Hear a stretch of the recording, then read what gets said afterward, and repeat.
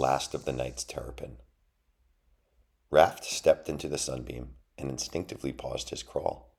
He unwrinkled his aching neck. As the turtle's body temperature rose, Raft felt a strange tickle of hunger. He could almost hear his stomach tapping. Tap, tap, tap, tap. Then, oddly, his stomach shouted at him. Ho her! Aye! Someone was underneath Raft. Raft moved aside as a wriggling pink snout appeared in the dirt, quickly followed by the rest of a scrubby-looking mole. "You've found my best sitting spot, aye?" "Indeed I have, mole friend," said Raft. He chuckled, then bowed his head slightly. "My apologies. You see, I thought you were my stomach." "Ho hum, understandable. I'm always hungry these days." Raft considered this for a moment. "Mole friend, I've been traveling through these moss-covered woods for weeks now, and I'm headed to somewhere nearby where the cellars are always full of chestnut ale, dandelion wine, and candy apple cordial, and the larders with daffodil cakes, drizzled with honeysuckle, and the— I might stop you there, friend, or should I say, Sir Knight, I'd know those bandanas anywhere." The mole stood on her hind legs and puffed her chest. "Name's Nuffin." "Greetings, Nuffin. Please, call me Raft." What happened to Red? The mole plopped onto her hindquarters, flicking the loam with her claws in an overdone, pensive manner. Finally she came out with it. "It's gone. Years now. Since I was a babe mole. You might want to ask the rabbits what happened." "It's always the hares," thought Raft. I'd been hoping to avoid that mountain on this journey. "Nuffin, can you lead me straight away to the Abbey? I must know what happened to my friends." Nuffin sprang to her feet. Then she dove headfirst back into her hole. Curious, Raft craned his neck into the darkness, but the mole had vanished. Perhaps I frightened the creature? "Oi, follow my—" Nuffin poked her head out of another hole a few meters away and waved before diving back in. The mole repeated this maneuver a few more times, charting a path for Raft. The turtle soaked in a moment more of the warm glow poking through the dark forest canopy, the first sign he'd seen of the sun's existence in weeks, and then crawled after the mole's pockmarked trail. An hour later they reached their destination, though Raft wouldn't have believed it if not for Nuffin's warning. The red sandstone ruins took his breath away. Nothing remained of the Abbey's once renowned bell tower. Ivy crawled through a massive breach in the sandstone walls. Raft stepped through the breach into the inner courtyard of the Abbey. Nuffin followed the turtle in a rare bout of silence.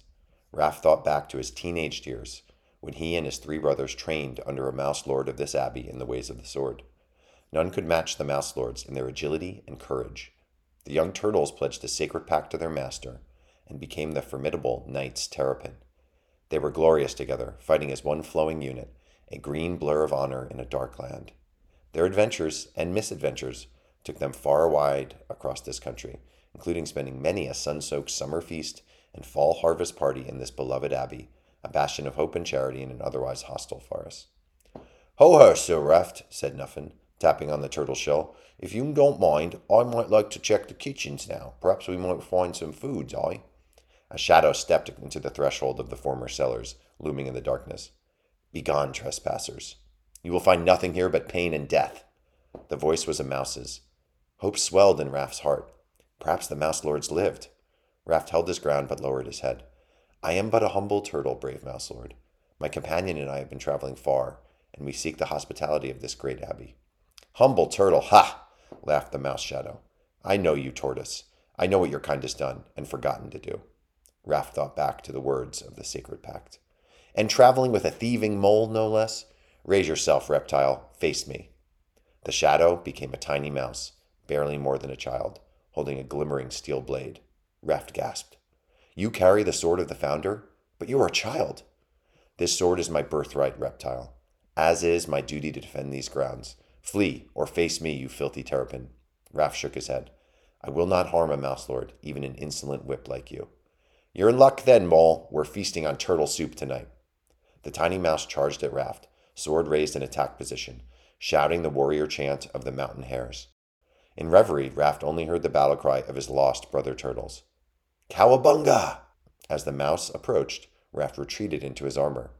"Open up and fight me, coward!" The mouse pounded the turtle's shell, but even the great sword could not cut a dent into Raft's armor. "You don't deserve to wear those bands. You forgot your sacred pact. Look what happened to our abbey. Where were you and your brothers then? You're a disgrace to the name of our founder. Raft opened his shell and stood into position faster than the mouse or Nuffin thought possible. The turtle unfurled his weapons from his carapace, but did not unsheathe his blades. I have never forgotten my packed mouse. Come. The mouse took the bait and raced towards the turtle again. Raft raised his back legs another half-inch, and the mouse passed underneath him. Then Raft tumbled onto his side and rolled in a half-moon around the mouse. The turtle moved like liquid glass, molten and smooth. Before anyone knew, Raft was holding the mouse upside down by his tail. Do you yield, Mouse Lord? The mouse sighed and let his sword clatter to the cobblestones of the courtyard.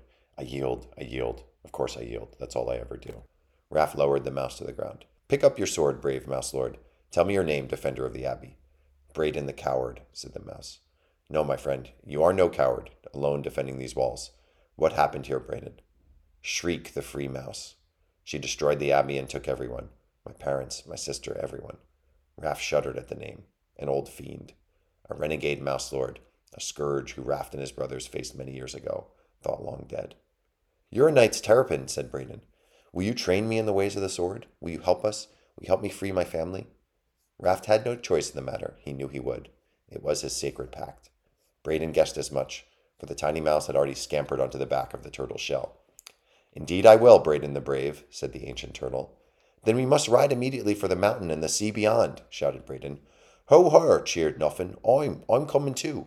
Mayhaps we find something to nibbles on now, I think I smell brandy water and cherry cakes in those caverns.